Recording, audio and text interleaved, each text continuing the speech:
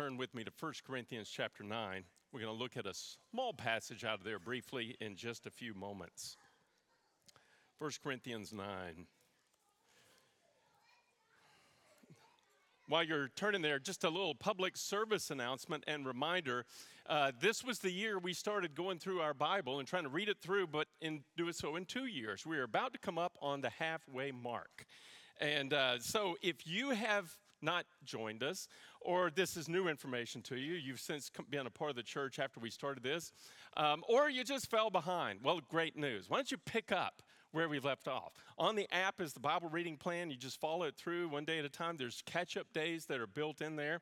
And I want to highlight one item in particular with you all, just sort of an encouragement to consider, and that's this book. I have this myself. It's How to Read the Bible Book by Gordon Fee.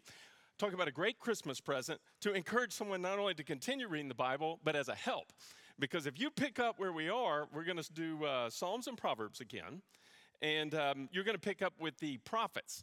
And those can be some tough books in the Old Testament. This will be a great little tool. And it kind of follows along. It breaks it's broken up much as our reading plan is as well. So it can give you some helps as you go along and you don't feel like you're grappling in the dark with some of those texts that are somewhat difficult to understand and follow along with. So I highly encourage you to consider what a great Christmas present. No royalties. I don't get anything for this, but a great Christmas present for somebody else and helping them in their spiritual walk. Well, going on kind of looking at our passage today, this is sort of a part 2 of something that we were looking at last week. But I'll begin with this. When our son used to live in Boston, I got to talk with him just about sort of the character and the identity of that city. And he said, Dad, if you want to define this city in one word, the word would be activists. Activism is such a big thing out here. Everyone has all these different causes and things that they hold to and they believe in. And it's a big college town. There's a lot of industry, companies and so forth up there, but a lot of colleges, a lot of people looking for a reason to live. How will I invest my life? What are the more important things that I can be a part of?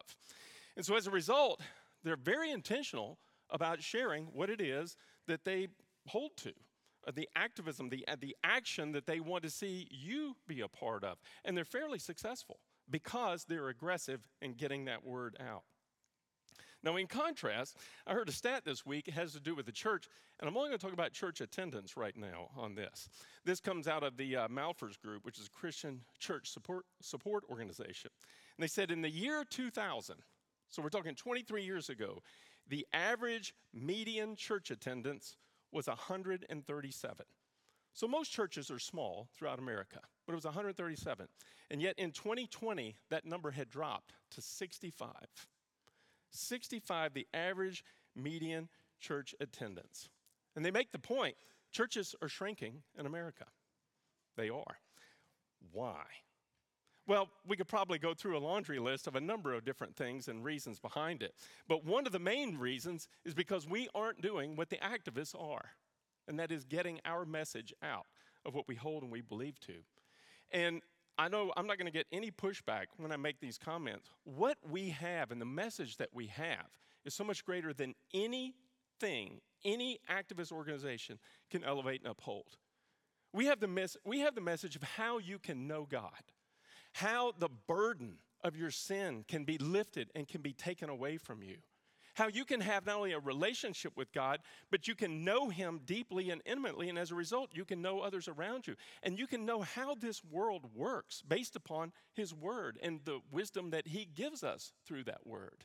So there's so many things that we have, and eternal souls are on the line as a result of this. People that don't know the Lord will not be with Him. They get what they ask for, a separation. Well, we want to get that message out. And our goal is not necessarily to just get churches fuller, all right? That is just a means of measurement.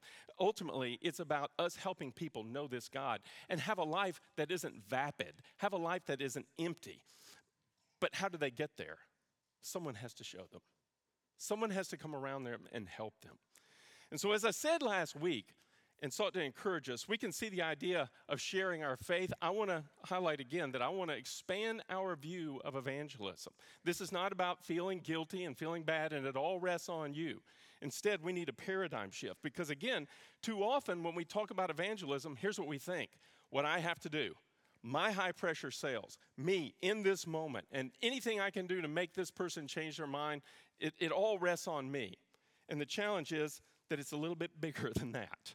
Because if that's going to be our mindset, quite often, our heart motives, our direction, how we'll do this will be greatly tainted, even bent in a wrong way. So we need to see evangelism not only as what God would have me be able to do in a moment, but to see a team mindset behind it. And that it's often a process for people, not just a singular event where a person comes and puts on high pressure sales. And recognizing God can use me today with the level of engagement of relationship I have with a person in this moment. And there's lots of different components that he uses in that process of reaching out and communicating and letting people know God really does love them. So last week, we compared our efforts to the ways that the Bible illustrates those efforts through agriculture. And if you might recall, we started with the idea of preparing the soil, and that's plowing. Now, what do I mean when I say plowing? I mean this: recognizing that there are social and physical barriers out there to us and to the message. And so finding ways that we can break through those barriers that might exist between us and seeing the need to plow through them and getting along and being with people that maybe and probably are outside of our normal circle of friends. And so we can do this by finding common ground with them that will enable us to connect. So do we have a hobby? Do you have a hobby? And maybe that's something that you could share with an individual. Great opportunity. Or maybe it's just a common problem, like, your yard has 2,000 pounds of leaves in the front, and you don't know how to take care of them, neither does your neighbor. So now you guys can work together and take a combined effort to take care of this. And now you've got something in common. Or finding out some sort of a need that you can meet. Or just like what you heard with the Hakers saying, hey, there's an opportunity for us just to be a blessing, to go and to hear and to listen, to ask questions and be a part of their lives. But plowing is discovering the ways that you can break out of the social or situational isolations that we have with other people, to love and engage with a person and be in their life wherever it is they are. We also looked at the second part of the harvest, and that's sowing the seed. And this is about engaging at a different level. This is going into their thoughts, going into the ideas, philosophies, this kind of a discussion that we can have. And this, quite frankly, is the place where often we have the opportunity to actually share the gospel. And we can tell people the truth. But sometimes this engagement that we have with a person might not be that. It might be a preview, a teaser, if you will, to cause them to stop and to think. So maybe questions that we would ask them that force them to walk away and start beginning to ask, okay, what is it about God? What is it about my life? What is it about the universe that I think? And begin to wrestle with it. And here's the thing. We live in an area that's pretty rich. I think it's still the richest county in America. Let me tell you one of the ways that really can challenge people and be effective. So many people are selling themselves too cheaply by investing all of their life in what they can do and what they can accomplish right now, not realizing that basically they're on a high-speed course to a destination that they really don't know where that destination is. That maybe it's just materialism or it's goods or it's success, but before long you start to find out those things don't really satisfy. I liken it to a person who decides to go bungee jumping, and it isn't until they get to the bottom that they realize that the cord isn't tied to their ankles, it's tied to their necks. And it's at this point they go, what did I sell out for? What was my life all about? And so here's the point that we can begin our challenge with them. Where are you going? To what end is your life headed towards? To what purpose? And so as Christians, when we're engaging at this, remember something.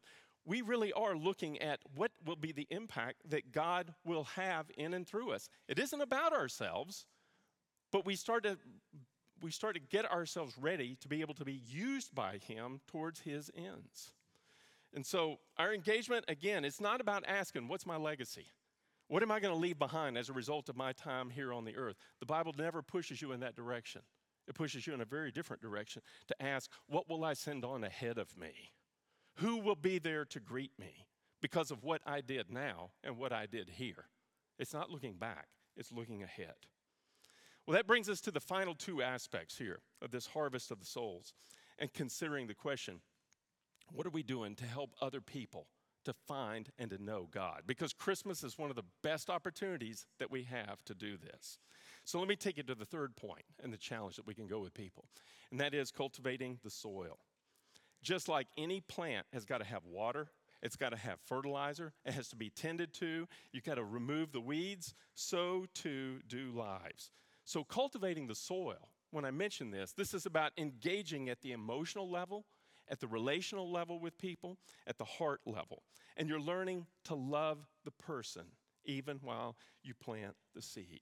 And folks, this can be an enormous amount of fun.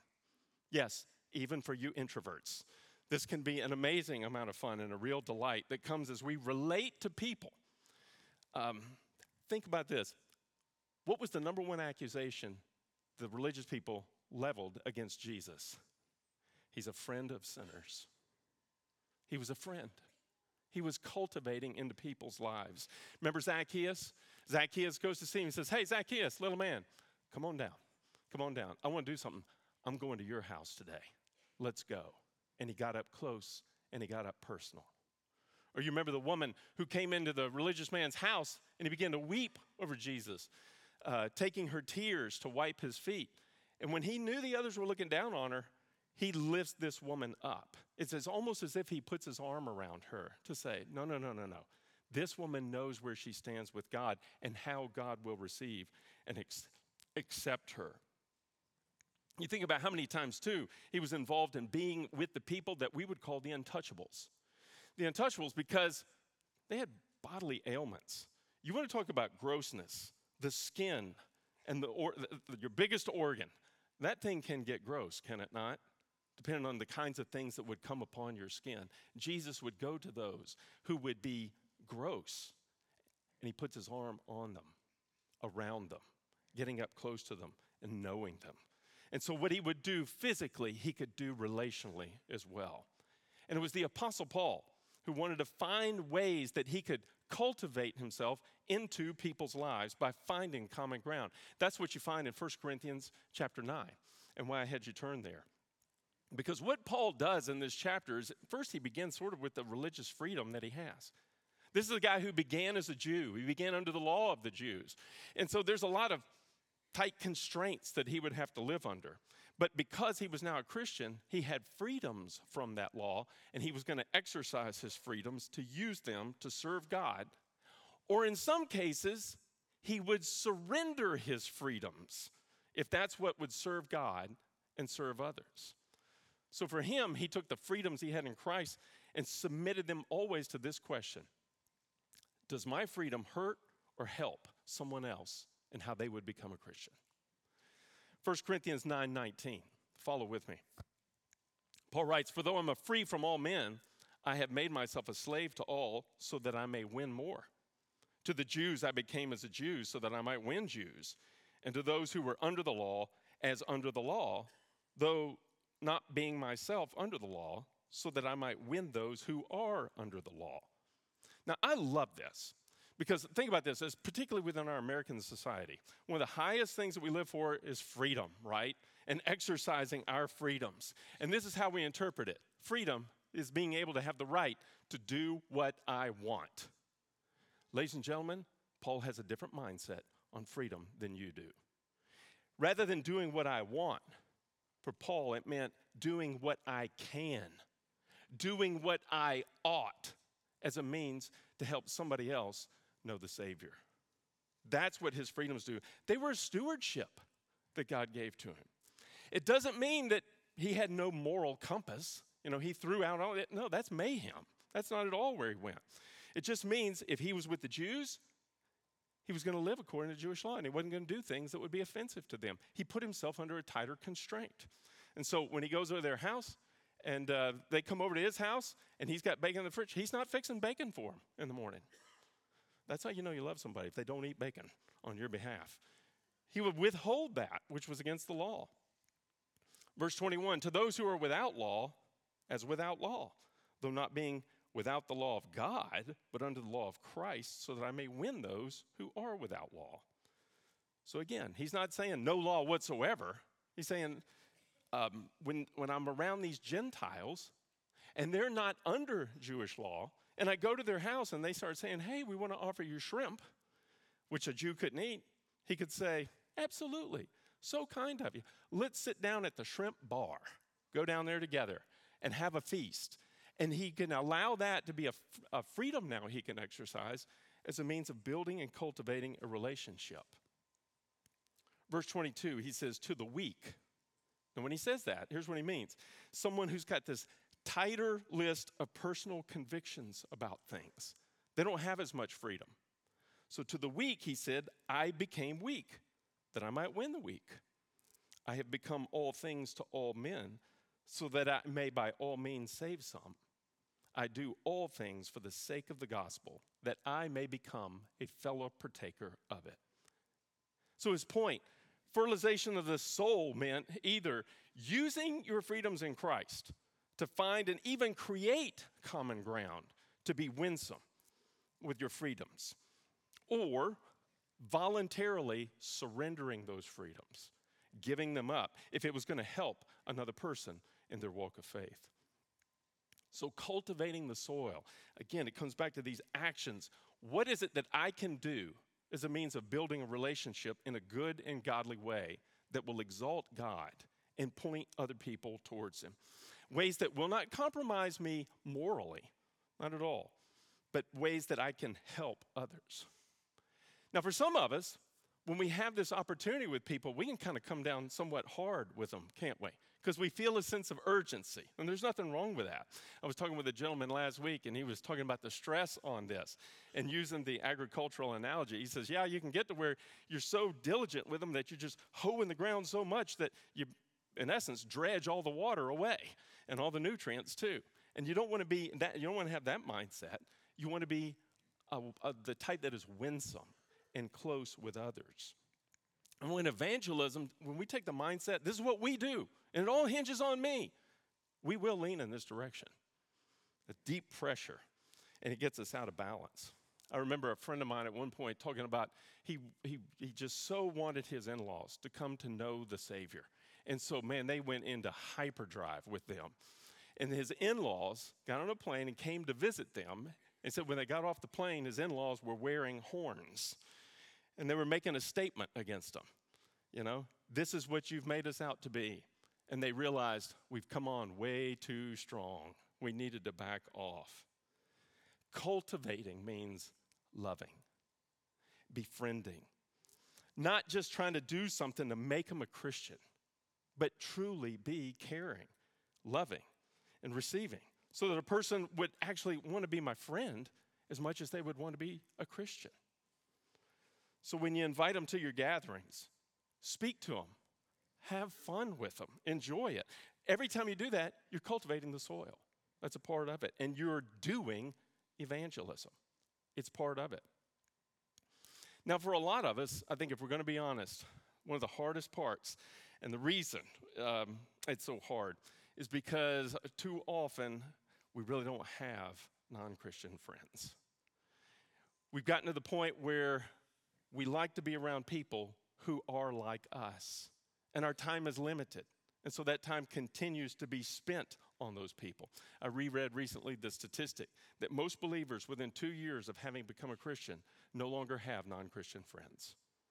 They're cut out. Now, we do need to be engaged with believers. Believers are going to help us in our own spiritual growth and going to encourage us and build us up. But you may have to discipline yourself. I might have to discipline myself to purpose to get in the path with non-Christians. So let me just stop right here. I want to present a question to you. Who are non-Christians in your life right now? What names come to your mind? What faces? Start there. Jack, none come to mind. I don't really know any. Well, then here's my next question. What can you do to put yourself in the path of non-Christians? What hobbies, what interests, what will you pick up? I think it's good to start with hobbies. commonalities, things you have. Many of you, maybe it's a school relation, something through your kids. Or maybe it's just like helping your neighbors with a task at his or her house. And I come back to, again, the Christmas time, the Christmas season. Man, this is the time when we can do something real simple like what you just heard. We can drop off a pie at somebody's house and just learn their names and begin to reach out and to minister in some way. We've had that reverse Advent calendar. That's a great place to begin. You got these people that are coming to your door every day delivering these boxes. Well, maybe this is a great opportunity for you to leave something for them, and you begin to cultivate the relationship.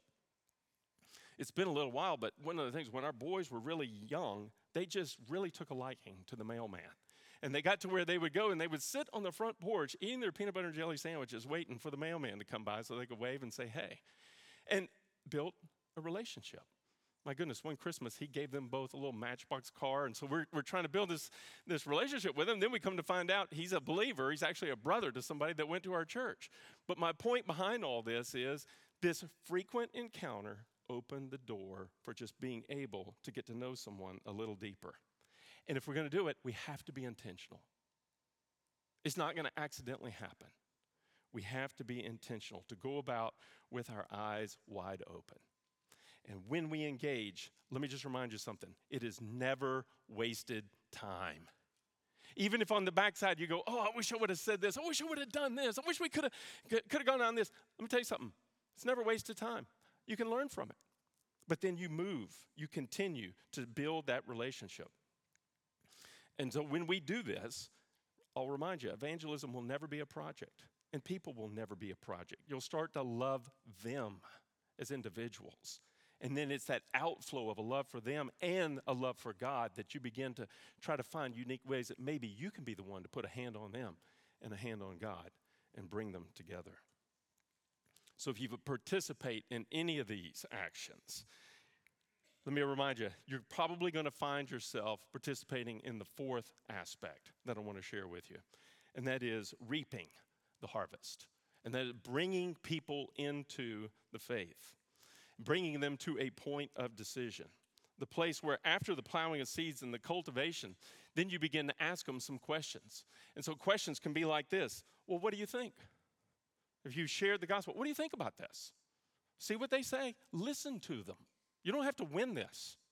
Ask them and see what they say. Have you come to the place where you know God will let you into heaven? See what they say. What's the answer? Have you trusted in Christ? Or maybe even this last one here, have you ever attended a church? Because now that isn't necessarily bringing them to faith, but it could be the next step in their journey of faith to bring them around the company of believers.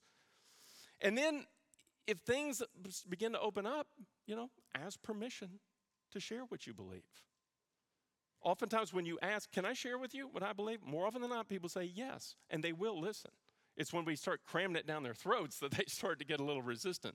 But ask them. And when you do, let me just give you this. I've done this before in a sermon, but it's worth highlighting again. You're just covering mainly 4 points. You get these 4 points and you memorize these 4 or 5 scriptures, you've got everything you need to communicate the truth of the gospel. You just remember it's God, man, Jesus, and faith. You start with God. God is pure and perfect and holy. And if you can memorize this verse with it, now you're presenting to them what the word says about this. What about man? Man's a sinner and he's condemned, that all have sinned and fall short, and the wages of sin is death. God, man, Jesus. Bring them to this. Jesus is the God-man who can take away their sin and give them his righteousness. God, man, Jesus, faith. What is the call? To believe in the person and the finished work of Jesus Christ. So again, you have these. This is just like a rough outline. It's not a canned speech, but it's a means by which you can just sort of bridge the gap for them to understand what it is that you believe and what it is that will save them. In the meantime, you share and they go, oh, that's great, and they walk away. Okay, that's all right. God will continue to do his work. And so what will you do? It doesn't mean that every conversation you have to bring this up again, but you're going to be ready. And you're going to be thinking about different ways. And maybe the next time you talk with them, you don't talk about this at all. Maybe the next one after that, you go, hey, we talked a little bit about, how's a man right with God? Did you give that any thought? You got any further thoughts on that? Where are you? And just see what they do. But all of this is a part of recognizing this will be God's work in their lives. And you have this moment, this season, this aspect of cultivating and building into the harvest. Now, I haven't listed this as another one, but I probably should have probably should have made it a list of 5. The final thing that we do need to remember in any type of harvesting and working towards God's purposes of reaching souls is prayer. We have to be a people that pray. Any farmer will tell you they can work 18-hour days, 6-7 days a week. They can have all the highest end machinery, all the best equipment. They have the finest workers, and if it doesn't rain, it's all for naught. Or if a plague of grasshoppers comes through, it'll be all for naught. It's the same with us. We have to be a people that are prepared, but we're going to be a people who pray. And we ask the Lord of the harvest to change hearts. We ask him to send out more workers into the harvest, even as we ourselves are taking the next step of faith in this. I find it interesting that even the Apostle Paul made this. He prayed that doors would open. He prayed for clear conversation, for responses that people would have, for a clarity of speech, and for outside influences to be quelled. Now, you do this, every once in a while, somebody's going to ask you a question, and it may go something like this. They may ask you the same question that the crowds asked Peter, "What must I do?" And now you get to say, repent and be baptized. Repent and believe and walk by faith. I love how when Paul was talking to King Agrippa, and King Agrippa sort of going back and forth. And at one point, Paul throws him this question. He says, "King Agrippa, do you believe the prophets?" "I know you do." And Agrippa's like, whoa, Paul. And he tries to back out. Paul makes this effort to bring him back in and say, I want to build on something that you say you believe, and to start there. And as you and I are plowing and sowing and cultivating and harvesting, I can make you a promise. You will see God work. He may not work in exactly the way you were expecting, but we will see God work. And to give you sort of a bigger picture of what I'm talking about, Ken Boa, in his book, Conformed to His Image, gave these 2 images that really marked me. They're 2 of triangles. And often we operate this way. You see in the bottom, cultivating, and at the top, reaping. The idea that we have to do all this work on reaping, but don't have to really invest a lot in people's lives. And a structure like this is not stable. The challenge that I'm giving you all today is that we flip that. That cultivating is where we put our hearts and our minds and our efforts and our prayers, such that eventually we'll start to see the reaping. Now, some of you may go, "Well, Jack, let me tell you something. One time I just went out, I shared the gospel with somebody, they believed right there on the spot." It's like, "Well, that's great. Can I make a bet with you?" Somebody else was doing this. You just happened to step in at this phase. So we're doing all of it. We're cultivating, investing, as well as getting ready to reap. One pastor said, evangelism, like sanctification, takes time. Therefore, we must take the time it takes.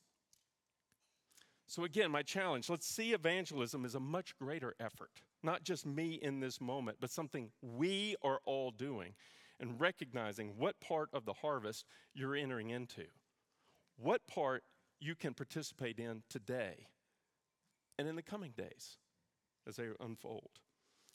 So we don't always get to do the actual harvesting, but we will always be able to participate in the whole action of what God is doing in lives and in souls and the people that we encounter and we communicate with. Last point. When you're doing this, a lot of you, I've been this way too, I'm sure you have too, we get self-conscious. Jack, if I get out there and I start trying to share the faith, I'm going to set it back 500 years. I'm not very good with my speech. I don't really know how I'm going to do this or how it's going to work. And so here's my challenge to you. I've given you some tools. Study them. And as best as you can, be prepared. But embrace the reality that you're not going to have all the answers all the time. They may ask you something and stump you, and you go, I never thought about that. I need to go away and think about that a little bit further. That's okay. You might even mess something up along the way. And so what happens, God will give you the opportunity to clear it up, but doing your best shot. But you're not going to have everything ready at the surprise moments that God brings in your path. And so let me just leave you with this. I love what one pastor, Earl Palmer, said about this, and he gave it by way of example. He was talking about the local junior high school and that they were doing a concert, and they were going to do Beethoven's Ninth Symphony. Have you ever heard ninth graders do Beethoven's Ninth Symphony? Okay, it's less than ideal, put it that way. I played in band in junior high. It was less than ideal. It can be a little bit messy. This is what Palmer said. He said, Beethoven is never on trial when the junior high orchestra plays the Ninth Symphony. And Jesus Christ is not on trial when you or I or even C.S. Lewis tries to express the faith in a conversation or a sermon. But then he added this, but were it not for the junior high orchestra, there are some who would not have heard any Beethoven. Playing badly is better than not playing at all. And you and I might at times, in our communicating, we might smudge the lines a little bit. It won't necessarily be crisp and clear and perfect. But that's the mystery of evangelism, that even though we smudge the lines, it can still be read.